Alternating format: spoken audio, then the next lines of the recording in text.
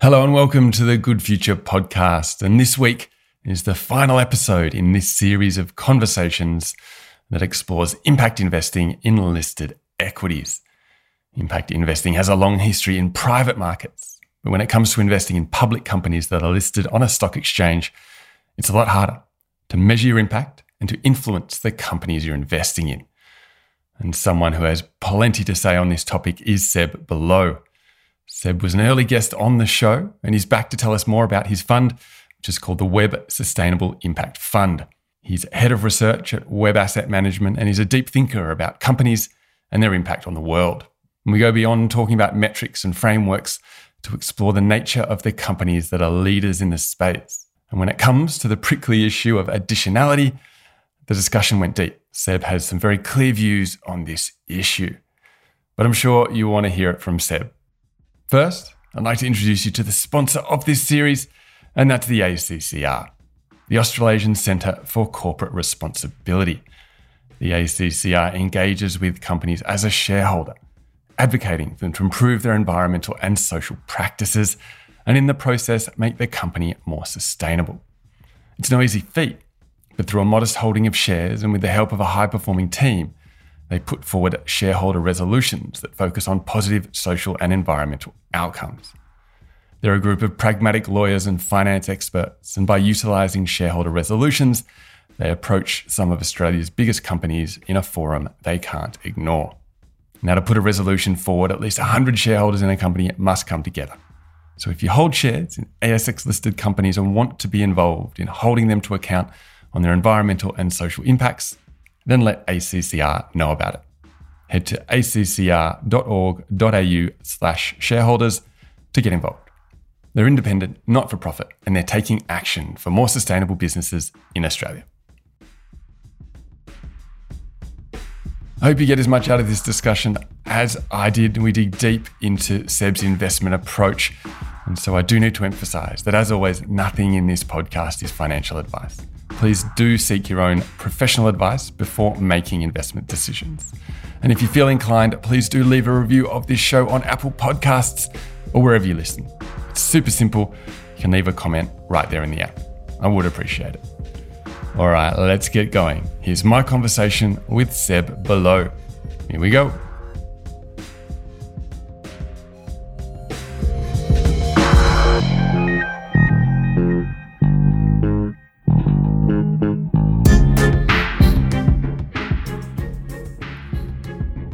Seb Below, great to have you back on the show. This is round 2 for you on the Good Future podcast. In the previous episode, we did have the opportunity to dig into your background. We learned about your farm just outside London. And of course, we dug into your approach to impact investing. So thanks for coming back. Good to be here. Thank you. Good stuff. Well, look, today the focus is on the fund. I want to help my audience understand what's unique about how you manage Web and the impact it has. And I should explain that while you and the fund are based in the UK, local distribution is managed by Pengana. So with all that said, let's dive in. I'll start with a few easy questions. First up, what's the coverage? Is it global? It is, yes. Yeah, developed markets. Yeah. Easy. And how many stocks? What's the ballpark there?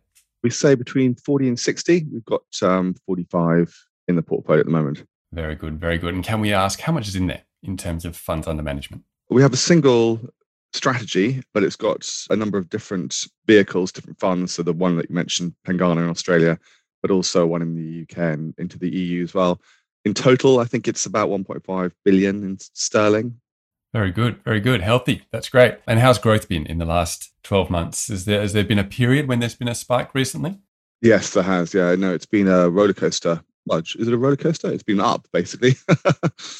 Probably this time last year, we were at about 500 million, maybe 600 million. And now we're obviously 1.5 billion. So yeah, we've seen a very rapid increase in the assets in the strategy over the last 12 months. Very good, very good.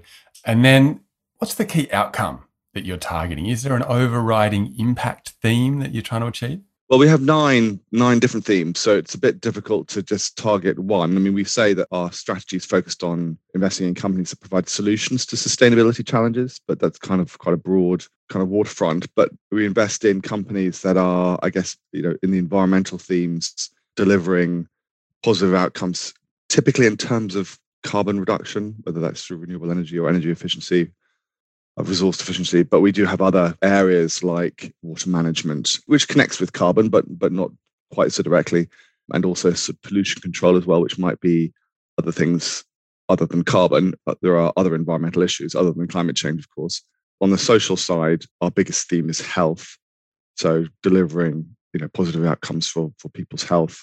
We have a well-being theme as well, which kind of connects with health too, and safety. So it's about the sort of health and safety of individuals really on the social side. And education is the other one. That's right. And I think this idea of sustainability solutions is distinct in that you really focus on the output of the companies, right? It's as much about the way they operate as sort of the product and the service they're offering. Can you tell us a bit about that? For us, the focus is on the enterprise impact. So the impact that's being delivered by the company. We do also talk about our contribution, the investor contribution, which perhaps we can come back to, but the crosshairs, if you like, are very much on, is the product or service being delivered by the company delivering a positive outcome for customers and wider beneficiaries? So it is very focused on that positive impact that's associated with the business. We do also think about all the other issues, but that's the kind of magnetic north for us, is the product delivering a positive impact. Yeah. And then in terms of looking at the companies, do you also, have parallel to that sort of an ESG overlay of looking at, environmental, social and governance, or is that implied? Do you find yourself, using both those terms as separate entities? We do. I mean, for us, the impact is really around the service, and then ESG is more the operational piece. So, if you're investing in a company like a business called TPI Composites, I was on a conference call with them yesterday. Their main business is making wind turbine blades. The product clearly is delivering a positive impact with renewable energy.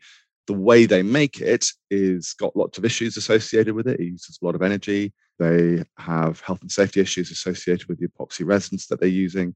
So we look at all of that as well under the kind of banner of ESG. And for us, that's part of the quality of the business. So we don't actually have separate ESG ratings in our process. We just have a fundamental quality rating that we apply to a business, and that includes the way that it manages those ESG issues as part of that quality assessment that we do. And of course, a big part of what distinguishes an impact approach is your ability to influence these companies to make positive change. And so what's your tactics for engagement to influence these companies and sort of try and push them and perhaps nudge them in a certain direction? We're launching a white paper on what we think it means to be an impact investor in listed equities, which is coming out on the 14th of October. And we talked about enterprise impact, which we think is important, and the intentionality of the investor in that sense, which we can come back to, and also the investor contribution. And the investor contribution happens in a number of ways. It happens through engagement with the companies themselves, and that's a big part of our focus. And it's an explicit part of what we're seeking to do with our investment, is to encourage companies to develop and apply more progressive approaches to impact and to ESG. So we engage with about 3/4 of the portfolio on these issues every year. Big focus on net zero carbon at the moment, but also gender, and then specific issues that are associated with each of the different businesses that we invest in. And we disclose a lot of information about how successful or otherwise we've been and how that's changed over time.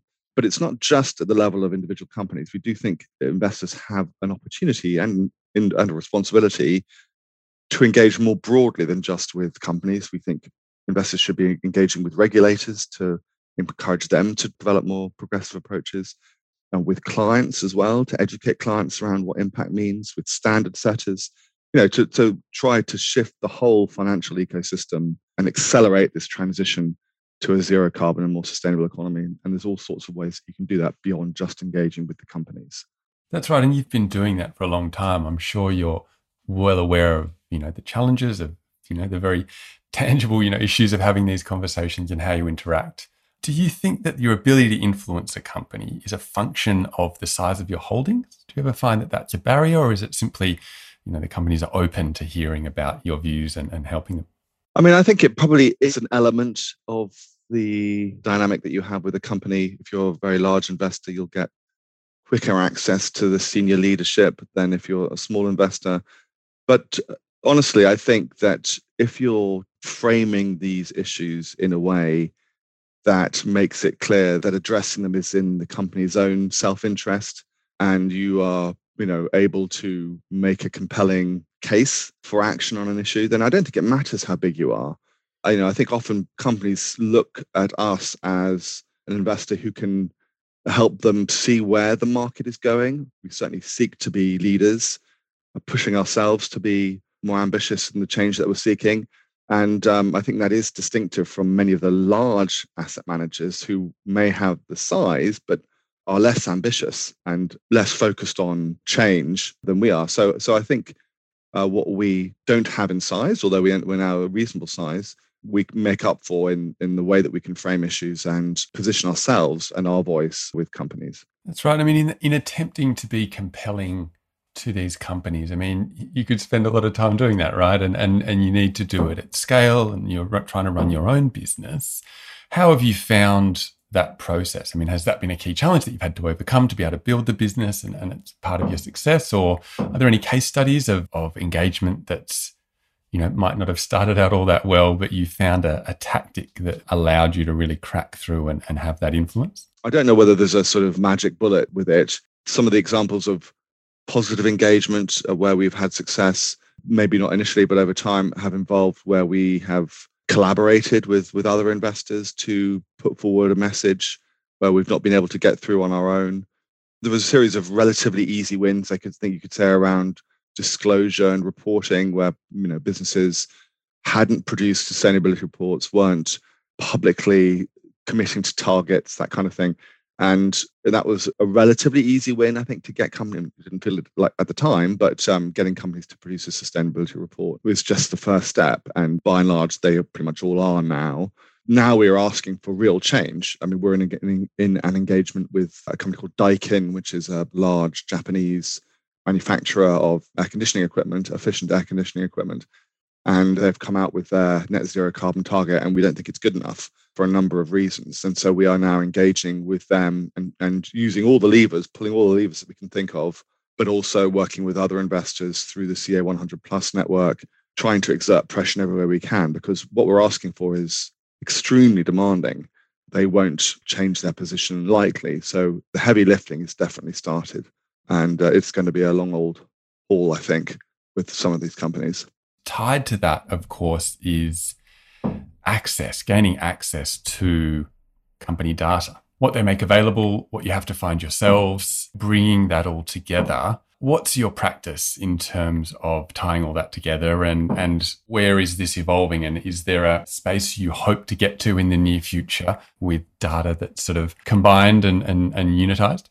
Yeah, I mean, the data issue has always been a problem and does continue to be a problem. I mean, on carbon, it's better. Companies now are typically reporting scope 1 and 2 emissions and increasingly scope 3 emissions. We also look for information on what some people are calling scope 4 emissions, the avoided carbon associated with products and services that have a positive impact. And pulling that all together at a company level, you get a slightly spotty picture still. I mean, going back to Daikin, one of the problems that we think they have in their strategy is that for their net zero carbon ambition, they talk about essentially using the carbon avoided associated with their products. So their products are typically 30% more efficient than equivalent products on the market. So they will then use that avoided carbon associated with the use of their products rather than somebody else's, and use that to offset their own scope 1 and scope 2 emissions, which is pretty much explicitly not considered to be legitimate in carbon accounting. But there's still a sort of fuzziness around what you can and can't do and how you calculate net zero carbon and what does that actually mean. So there is a bit of a fog still to fight through and to establish those clearer standards that everyone will be held to. But at least we've got the numbers and we can make the points. It feels like we've come a long way in order to have that conversation with the business. Whereas a few years ago, we wouldn't really even been able to have the tools to have that kind of conversation. So I do think it's progress, but we've got a long way to go and we don't have much time. Yeah, that's it. Progress, but a long way to go.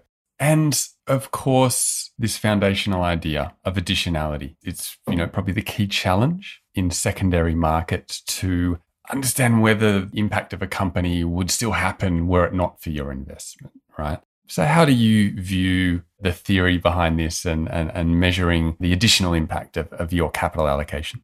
We really don't think that the concept of additionality is really helpful, actually.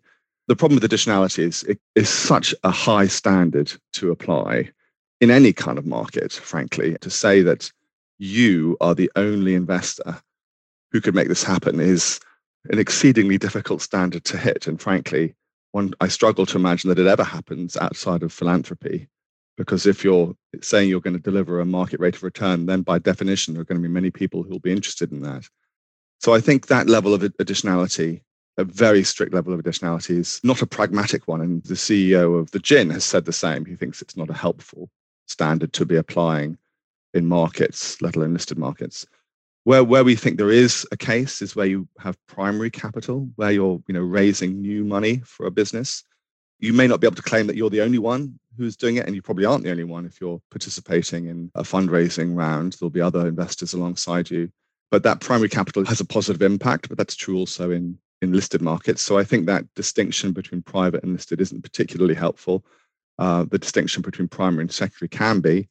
We think in a way that actually the impact that we deliver is not really about additionality. It's about what can you as an investor bring to the table through the engagement you do with the business directly, and then also with the wider system in terms of regulators and standard setters and clients and peers as well. The degree to which you're signaling to them that a particular investment is linked with positive impact. And in the same way that when an investor divests of a business because they don't like what it's doing, really that only has currency when they tell people. The same is true on the positive side as well. It's all very well investing in an exciting new business because it has a positive impact. But the important thing is that you then signal that to the rest of the market and hopefully make that investment more attractive to others as a consequence. Anyway, I hope that makes it clear how we think about additionality and why we don't really think it's a terribly helpful concept to apply in any kind of investment, let alone listed equities. Well, isn't it simply a distinction between private market investing and listed equities, right? Because in the private markets, the nature of private equity investing, as an example, is that your value is that you see things that others don't. And often you are the first investor in there. And perhaps it is an academic definitional approach, but there are surely examples of private market investments where certain projects couldn't get off the ground and that it was a certain investor that identified that as an opportunity and they went in and exploited it, and the company benefited and they benefited in their positive returns. I mean, certainly this was the core sort of concept that I grappled with early on in my impact investment journey. And it was that private equity example that sort of got me over the line. And certainly I was like, well, if there's market rate returns, investors are pragmatic, right? They'd be all over it. I really value your opinion there, because it's essentially what I was hoping to get out of these conversations with listed equity impact investors, is how you see that. So I think your perspective is really valuable, because it's basically saying influence, right? What influence can I have as an investor and what can I bring to the table? And I think you've made it really clear there. Would it be helpful if listed funds didn't call themselves impact investments? Do you think that is part of the reason that we keep having to have these conversations? Yeah, so there's a few things to respond to there. I mean, I guess the point you make about bringing new capital to an enterprise in private markets, if you are literally the only investor who's willing to do that, that says something about the inefficiency with which that transaction's been marketed. I mean, there are people out there whose job it is to raise money for new businesses, corporate financiers. If you only have one party participating in that, then they've done a pretty terrible job. The worst thing you want is just one investor, because then they dictate the price. You want two so that you can bid up the price and raise more money for the enterprise. So if you're the only investor who's participating in supporting a new enterprise, it's more a comment on the inefficiency of the market rather than anything particularly special about that investor.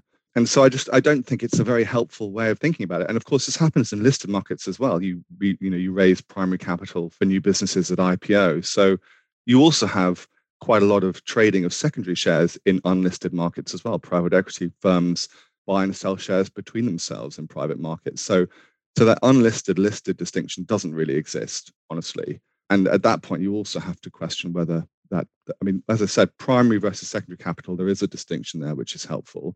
But it's not the only way that investors can have an impact in the way that we've described through engagement and other ways as well. So if you consign impact investing to a niche within private equity, then ultimately, really, it's never going to have any impact.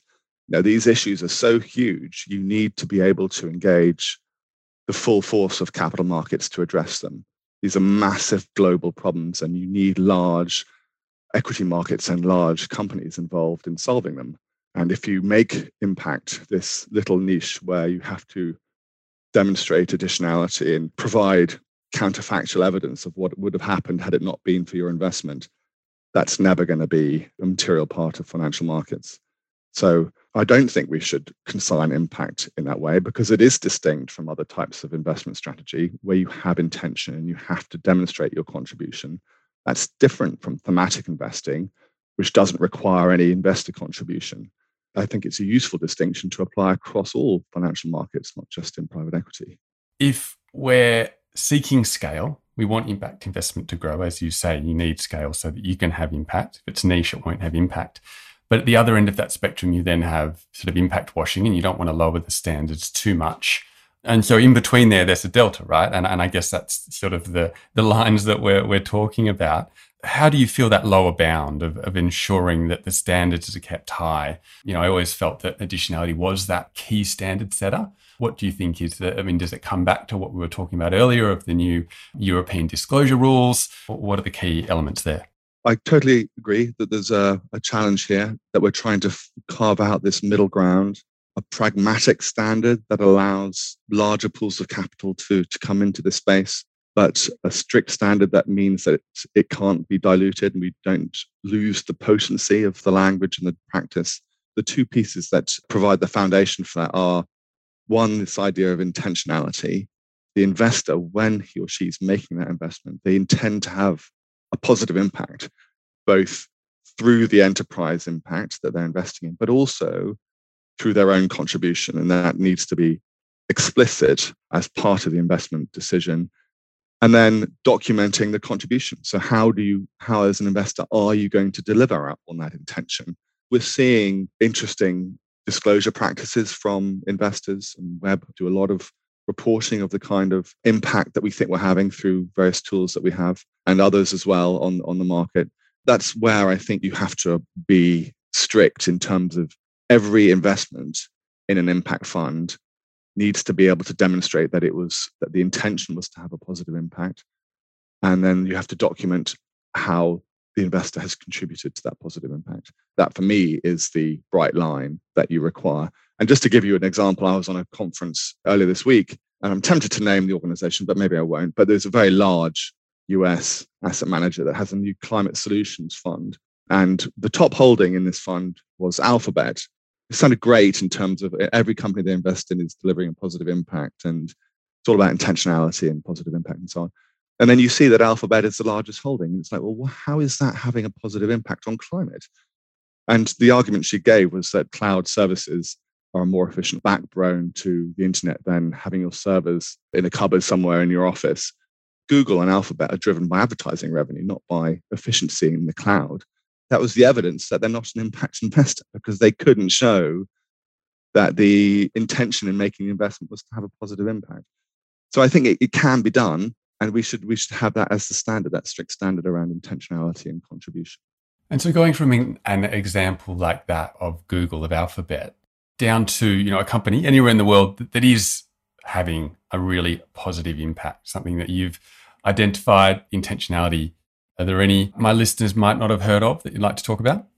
It's very exciting at the moment, and I assume this is the same in Australia. I haven't been down there for some time, but in this country and certainly across Europe and increasingly in other markets as well, electric vehicles have really taken off. I was going to say exploded. That probably wouldn't be the right verb to use, but there really has been an extraordinary acceleration in electric vehicles. And we invest in two businesses that provide important components into EVs. One is a German business called Infineon that make power semiconductors. They go into renewable energy, wind turbines as well, but a big market for them is electric vehicles.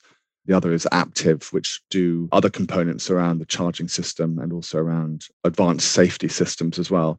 So both of those businesses are directly connected with the growth in battery electric vehicles, which we see as a really important part of the zero carbon transition. And we've been working with them as well in terms of the investor contribution to get them to develop and apply net zero carbon targets for their own business, to improve on reporting of other aspects of their operations as well, building more resilient systems to climate change as well. Some of these facilities are in areas which are water stressed. And so we're keen to see them minimize the amount of impact that they're having on their local communities as well. So again, that enterprise impact associated with the products that they sell, but also as an investor, how can we help them be as ambitious in terms of their own operations as well? Yeah, great. Thank you for that. Well, look, I need to let you go, but before I do, I'd like to get a feel for something really ambitious that you're hoping, your moonshot for the future of sustainable investment. We talked about some of the more shorter term data points and the processes in terms of disclosure, but maybe looking a bit long term, where do you hope we end up? I have my moments of feeling somewhat depressed about where we are and the scale of the challenge in front of us, and then other moments of feeling quite optimistic. And one of those optimistic moments came a couple of weeks ago when we actually had our first in-person meeting with one of our companies for 2 years, a company called Smurfit Kappa, which is an Irish business that basically makes recycled cardboard packaging. We see as a preferable material for packaging to plastic and other materials. And the reason why it was an inspiring meeting is because the guy that we were meeting with had previously been the investor relations director at the company, very focused on responding to investors and often quite sort of short-term issues around pricing of commodities. And he'd been on a course on sustainability and had moved into a position as the chief sustainability officer, a new position actually for the company. And here was a guy who, 3 or 4 years ago, probably couldn't really even spell sustainability. And at that meeting, he was just inspiring about the potential of that company to move vigorously in the direction of sustainability, but not just in terms of the product they supply, but in terms of their own operations, their ability to support biodiversity, their commitment to net zero carbon. And it was just amazing. I was thinking, if we have businesses around the world of this caliber, with this focus and this commitment, then there is definitely hope. We can really do amazing things. My vision is that we have, every large business, every business has that ambition and ability to pursue this objective of sustainability, and then that really would be something. I really like that. That's great. It's not, it's not a new impact framework. It's not about a data platform. It's simply about the people in the companies having that passion and drive. That's really great. All right, let's leave it there, Seb. Thank you so much for that. Lots of great insights there. Let's stay in touch. Thanks a lot, John. Thank you, Seb. Take care.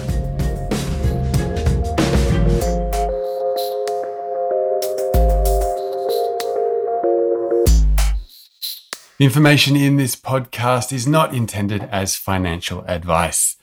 If there has been mention of financial products, it should not be taken as a recommendation, and it shouldn't be relied upon. It does not take into account the investment objectives, financial situation, or the particular needs of any potential investor. You should consider obtaining independent advice before making any financial decisions. If you're in Australia, you can visit moneysmart.gov.au for more details.